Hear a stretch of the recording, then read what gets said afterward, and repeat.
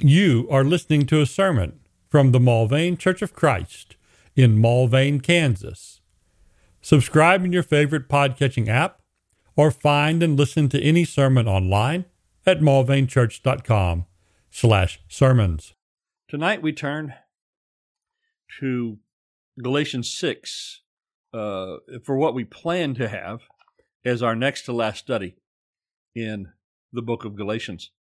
The Apostle Paul tonight will recap some of the main things in the book in short and direct language. As he says, I write this in my own hand. I write this so you know this is me. So this is his seal of authentication. This is the verification and certification. This is really from the apostle, and he gives them these closing words in his own handwriting. See with what large letters I'm writing to you with my own hand. Those who desire to make a good showing in the flesh try to compel you to be circumcised, simply so that they will not be persecuted for the cross of Christ. For those who are circumcised do not even keep the law themselves, but they desire to have you circumcised, so that they may boast in your flesh. We'll finish out this handwritten section, but that above is the part we'll study tonight. But may it never be that I would boast, except in the cross of our Lord Jesus Christ, through which the world has been crucified to me, and I to the world. For neither is circumcision anything, nor uncircumcision, but a new creation. And those who will walk by this rule, peace and mercy be upon them, and upon the Israel of God. From now on, let no one cause trouble for me, for I bear on my body the brand marks of Jesus. The grace of our Lord Jesus Christ be with your spirit. Amen. So here we have this section that will close the book, which we are calling the handwritten recap. The part that Paul says, I write this in my own hand. A number of books from the Apostle Paul will make mention of some kind of secretary or stenographer who did the actual writing for him. In Romans 16, verse 22, at the close of that great book, there's a man by the name of Tertius, the one who did the handwriting, who said, I, Tertius, who wrote this letter, greet you in the Lord. And then in 1 Corinthians 16, we have one similar to this. This greeting, Paul says, is in my own hand, and he signs his name Paul. We have Colossians 4:18, I, Paul, write this greeting with my own hand, and again adds a little bit of admonition. Remember my imprisonment, grace be with you. And also in 2 Thessalonians 3, I, Paul, write this greeting with my own hand. This is a distinguishing mark in every letter. This is the way I write. And so he had a distinct way, as he says. He has a way of writing that was clearly his. Those other fellows, the probably accomplished or maybe even professional writers, they would have had probably a beautiful and clearly legible and professional hand. The Apostle Paul, though he was very well educated and obviously literate and could read and write, he writes in an identifiable way, he says, and in this letter, he makes mention that it's quite large. Think about like the copies we've seen of the Declaration of Independence.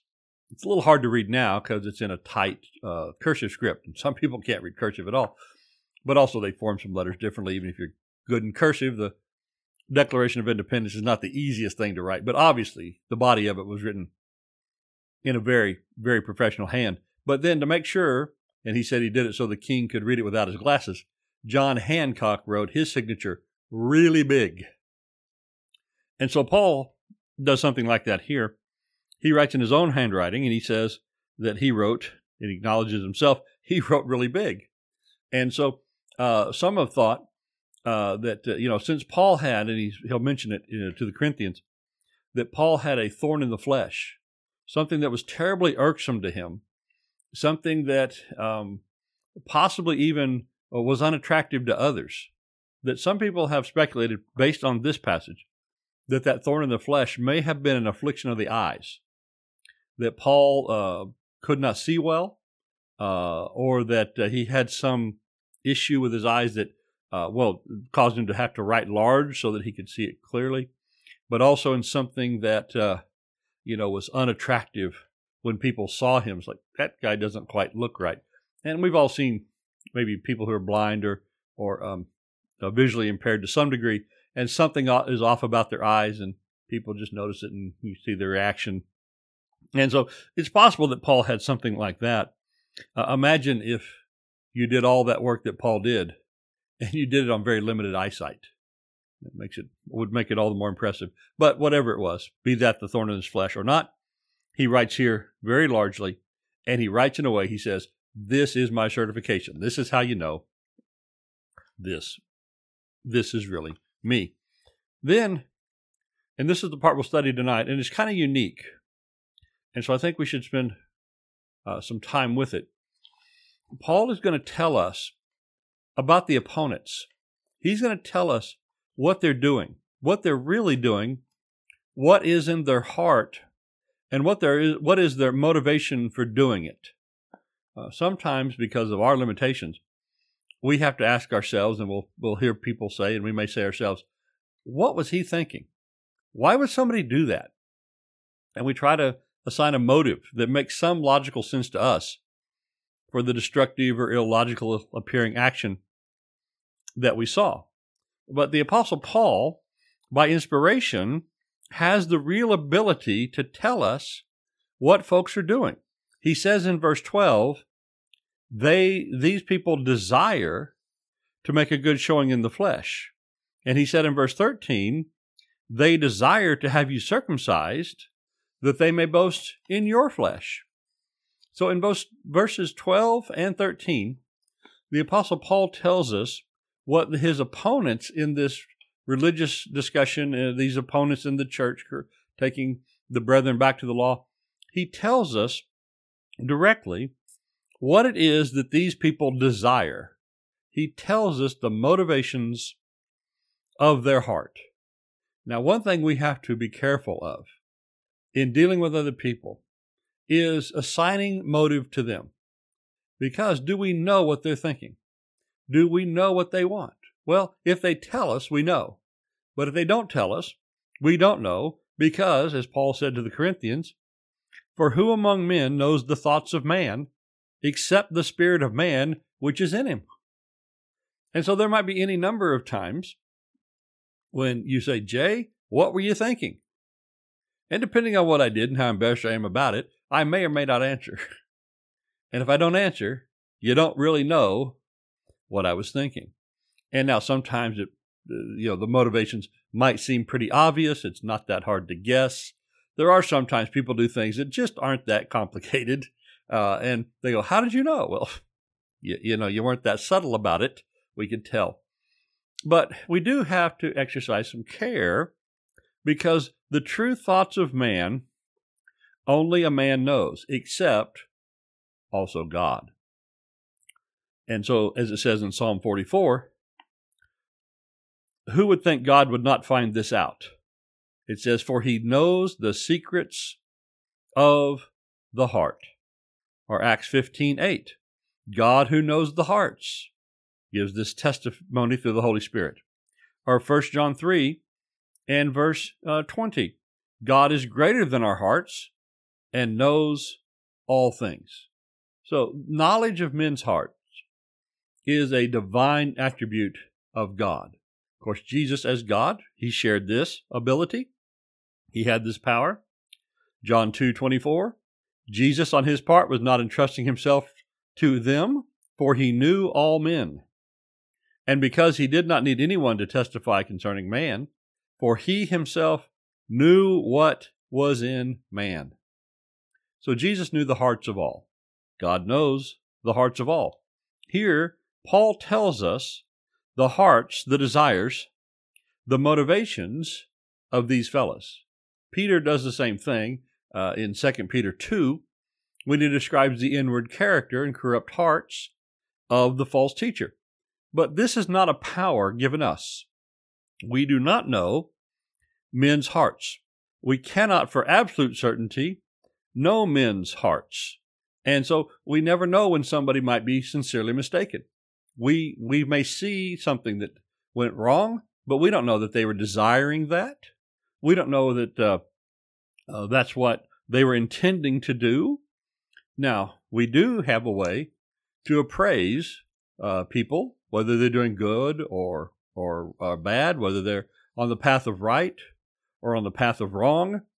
We have this from Jesus, Matthew 7 in the Sermon on the Mount. Beware of the false teachers who come to you in sheep's clothing, but inwardly are ravenous wolves. Well, how can you tell if he's a wolf in sheep's clothing? What if his sheep suit is especially well tailored? What if he can speak like a lamb? What if he can act like a lamb? He's certainly dressed like a lamb. Well, Jesus said, you will know them by their fruits. So Paul, the apostle, by inspiration, could know them by their hearts. Jesus, knowing every man as God does, Jesus and the Father, they know what's in the heart of every man. We don't know what's in their hearts. We have to go by their fruits. You will know them by their fruits. Grapes are not gathered from thorn bushes, nor figs from thistles, are they? So every good tree bears good fruit, but the bad tree bears bad fruit. A good tree cannot produce good fruit, nor can a bad tree produce good fruit. Every tree that does not bear good fruit is cut down and thrown into the fire. So then, you will know them by their fruits. So we can know about people.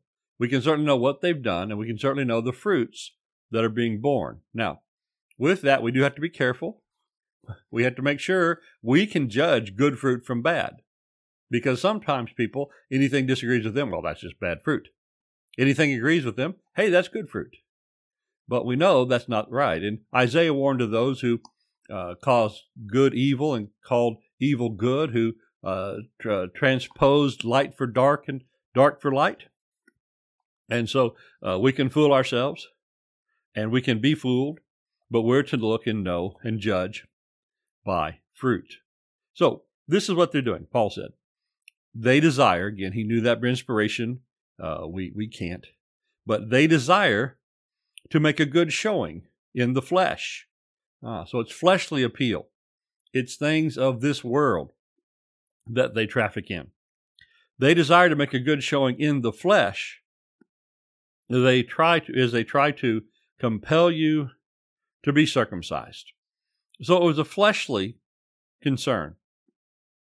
It was, I think, the approval of their in-group. You think about the Pharisees, how they had this groupthink mentality, and how though within the group they were trying to get ahead of one another. And so, with the group that they're trying to impress, those in the flesh and of the flesh, getting people to be circumcised, calling converts back toward Judaism, this was their glory. This is what they sought. This is what they congratulated themselves in doing. Simply, Paul says, that they may not be persecuted. So there was a Judaizing influence in the church. It was not done by Gentile folks. There may have been some of those carried away and convinced to do it, but the impetus behind this was Jewish teachers who had brought their Judaism with them in the church, and it appears that they are yielding to Jewish pressure.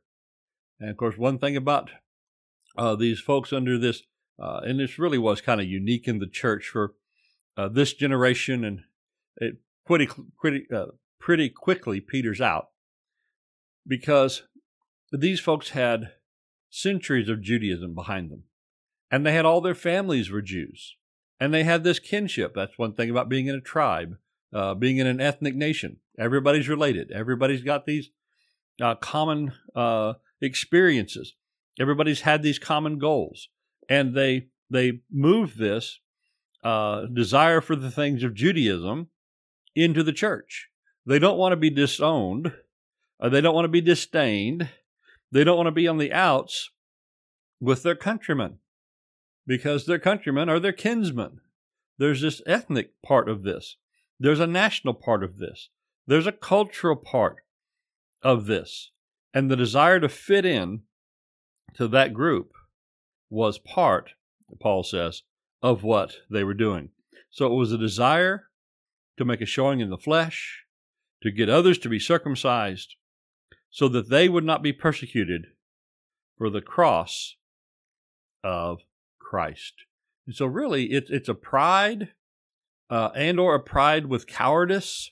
And we know about the end of all the cowards and the unbelieving, Revelation 21:8. But there's this desire to avoid a persecution. And so they are, by putting Judaism and circumcision and the law with Christ, they're avoiding a hard thing. They're making it easier on themselves. They don't want to be persecuted. Why would they be persecuted? Because they stood by the cross of Christ, which of course is emblematic of the whole gospel. The word of the cross, 1 Corinthians 1:18, is to those who are perishing foolishness. Now, to those of us who are being saved, it's the very power of God. But the cross is foolishness. And Paul said in 1 Corinthians 1:23, to the Jews it was a stumbling block. To the Gentiles it is foolishness. But to those of us who are called, both Jew and Greek, Christ the power of God and the wisdom of God. And so by having some Judaism here with it, having a Judaized gospel, they avoided persecution. They avoided getting on the outs with their people, their nation, their ethnic group, literally probably their own relatives.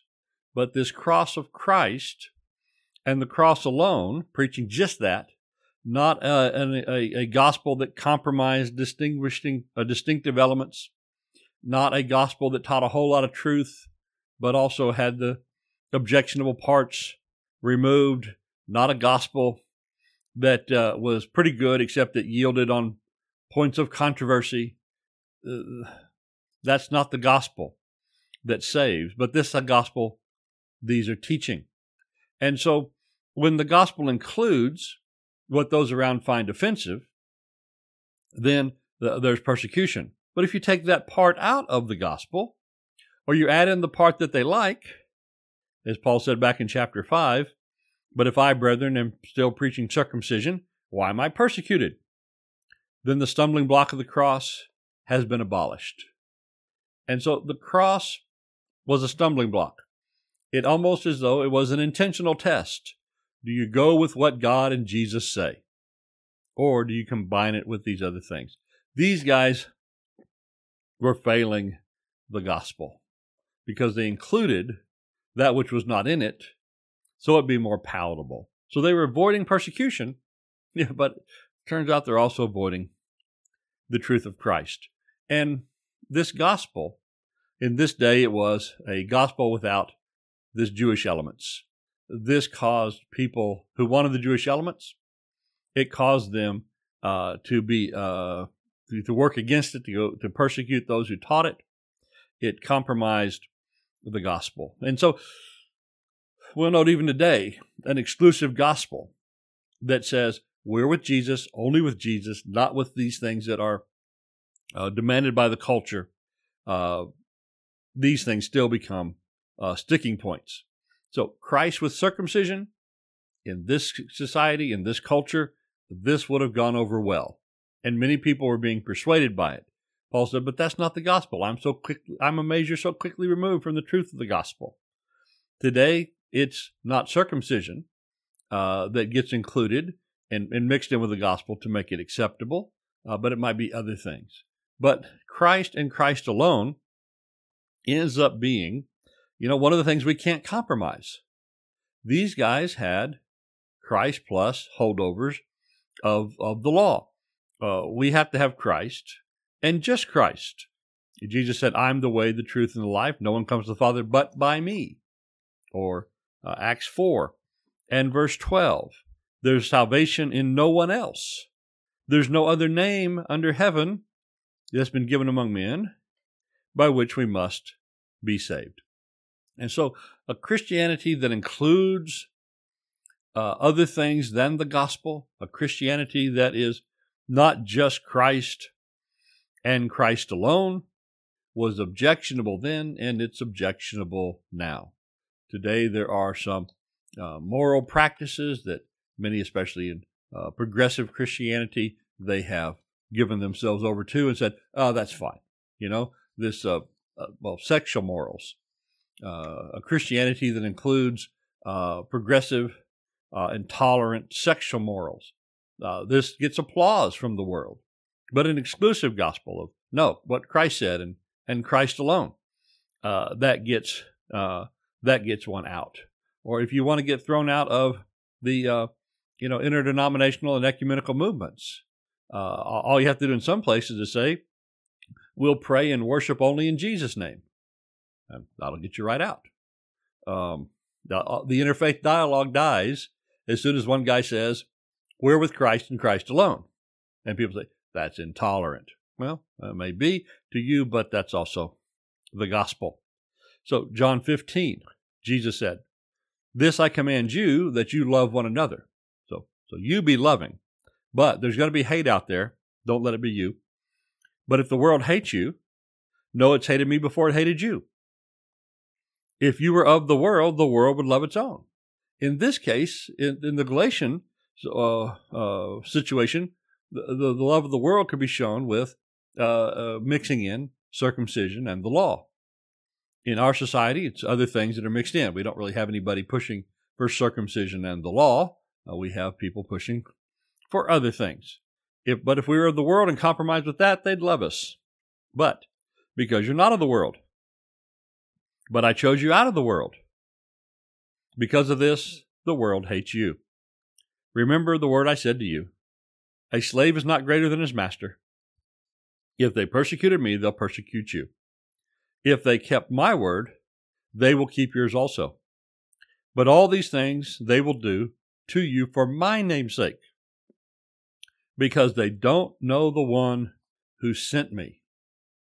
So there, Jesus said, you'll really, and when you stress what Jesus said here, that if you don't know him, you don't know God, but then you'll be all men most hated.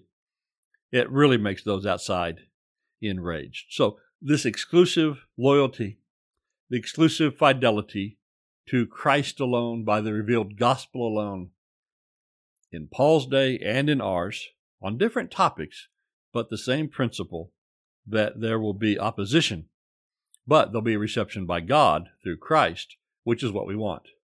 So these guys are desiring to avoid persecution, avoid some hard reality by compromising that which Christ taught them. And what we find is then, since the motivation is not to be right before God, to God alone be the glory, there is always another motivation. And so these guys have a different motivation. One, to avoid that persecution based on the hard truth of Christ. The other, verse 13, is now a boasting that is misplaced. A boasting that is going to be fully in the wrong place. For those who are circumcised do not keep the law themselves, but they desire to have you circumcised, so they may boast in your flesh.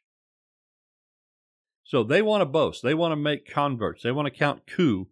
They want to talk about their accomplishments.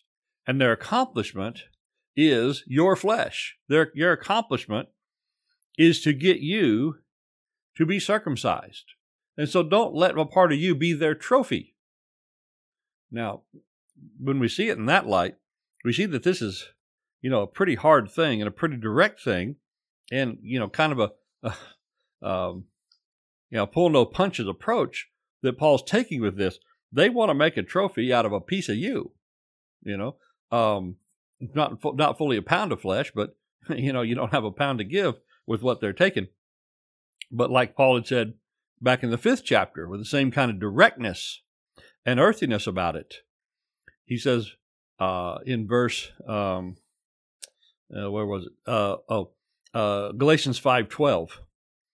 I wish those who were troubling you would even mutilate themselves. So if they want to take glory in cutting and circumcision, well, let them just go to cutting. And so these guys, we notice this, they are not keeping the law themselves. For all they said about the law, when they came bringing the law to the church, they weren't keeping the law. They were trying to keep circumcision. I'm sure they'd probably, after that, work in the Sabbath. They'd probably work in a few other things. But have we ever heard about any of these guys trying to work in the sacrifices? The 3 trips a year to Jerusalem. Have we ever heard about them bringing in all those other Jewish distinctives of conduct? No. It was just a couple of greatest hits of the law. And they weren't bringing in the full embodiment, the full teaching of the law. They weren't even trying. They just wanted to kind of Judaize, to some degree, the church. They kept the parts they thought were important to them, and they left behind the rest. Now, whenever people make up their own religions, form their own churches, not based on the entirety of Scripture and the fullness of the revelation, what do? They keep the parts they like. And that's what these guys had done. They weren't really trying to convert people to be disciples of Moses. They weren't trying to get them to be proselytes through the Jewish religion. They knew that was a no-go. But they were trying to put in some parts. They desire to have you circumcised. Now, if we go to Colossians, again, there was a few other holidays and observances they were throwing in over there. But circumcision here seems to be the big thing. And why is it that? Well, because that really showed, are you committed to Christ and Christ alone, and the gospel alone? Or are you committed to other things as well? In verse 11 of Galatians 5, we just read verse 12, but I wish those who are troubling you would even mutilate themselves, or the old King James, cut themselves off. But it also says there, just before that, Paul says, but if I, brethren, am preaching circumcision, why am I still persecuted? So I think sometimes they were saying, well, Paul really agrees with this. Paul said just be circumcised. I think is an argument they had been using to convince some. But Paul says, then the stumbling block of the cross has been abolished. So what it was that these Jewish folks objected to in Christ, if you could get some law in there, particularly of circumcision, then they were happy. But Paul says, you're persecuting me. Why are you persecuting me? Because you know I'm actually against this. And so it seems that this doctrine gave in to Jewish prejudice at the expense of truth. And whenever we'll yield the teaching of the gospel to local and current prejudice, like Paul said here, we're not being true to the facts and the truth of the gospel. And so we can't let the gospel preaching have an addition, local prejudice, local custom, local practice, so that we can just get along better. We have to be true and fully faithful to Christ. Again, he says, these guys, and this is for all their talk of the law, they didn't follow it. This is the same critique he had given back in the book of Romans about these who bear the name Jew. They rely upon, he says, the law, and they boast in God. That'd be good if they'd really done that. And you know his will and approve the things that are essential, being instructed out of the law, and are confident that you're a guide to the blind. And this is where we can tell he's going into a bit of sarcasm here, and he's actually smacking them with this. And you're a light to those who are in darkness. You're a corrector to the foolish. You're a teacher of the immature. And you have in the law the embodiment of truth and knowledge. You, therefore, who teach another, do you not teach yourself? You preach that one should not steal. Do you steal? You say that one should not commit adultery. Do you commit adultery? You who abhor idols, do you rob temples? You who boast in the law, through your breaking the law, do you dishonor God? And obviously they do. And then he quoted the prophets to them, for the name of God is blasphemed among the Gentiles because of you, just as it's written. So this is the problem when people try to get people to submit to part of God's law without following it themselves. I think of this passage today when I think of some people who are, culturally Christian. They try to get other people to follow Christian morality, which is a good thing in itself. It is. But they do it while not following, in any real spiritual way, the law themselves. So these are the type of people, they don't go to church, but they still tell the homosexual that he's wrong out of Leviticus. Well, guy, there's nothing in Leviticus you actually follow, right? And so you're just making people mad at you, and you're getting people to blaspheme God because you're teaching some external observance of the law, which again is a good thing in fact and in truth, but it's coming from a person who just seems to show no willingness to follow it. Only that they don't like what the other guy's doing, so they use it as a weapon against him. These guys are using the law and circumcision as a way to go after these Christians who were leaving Judaism and the Gentiles that were coming with them to follow God, and they're using the law against them. But they really don't care for the law themselves.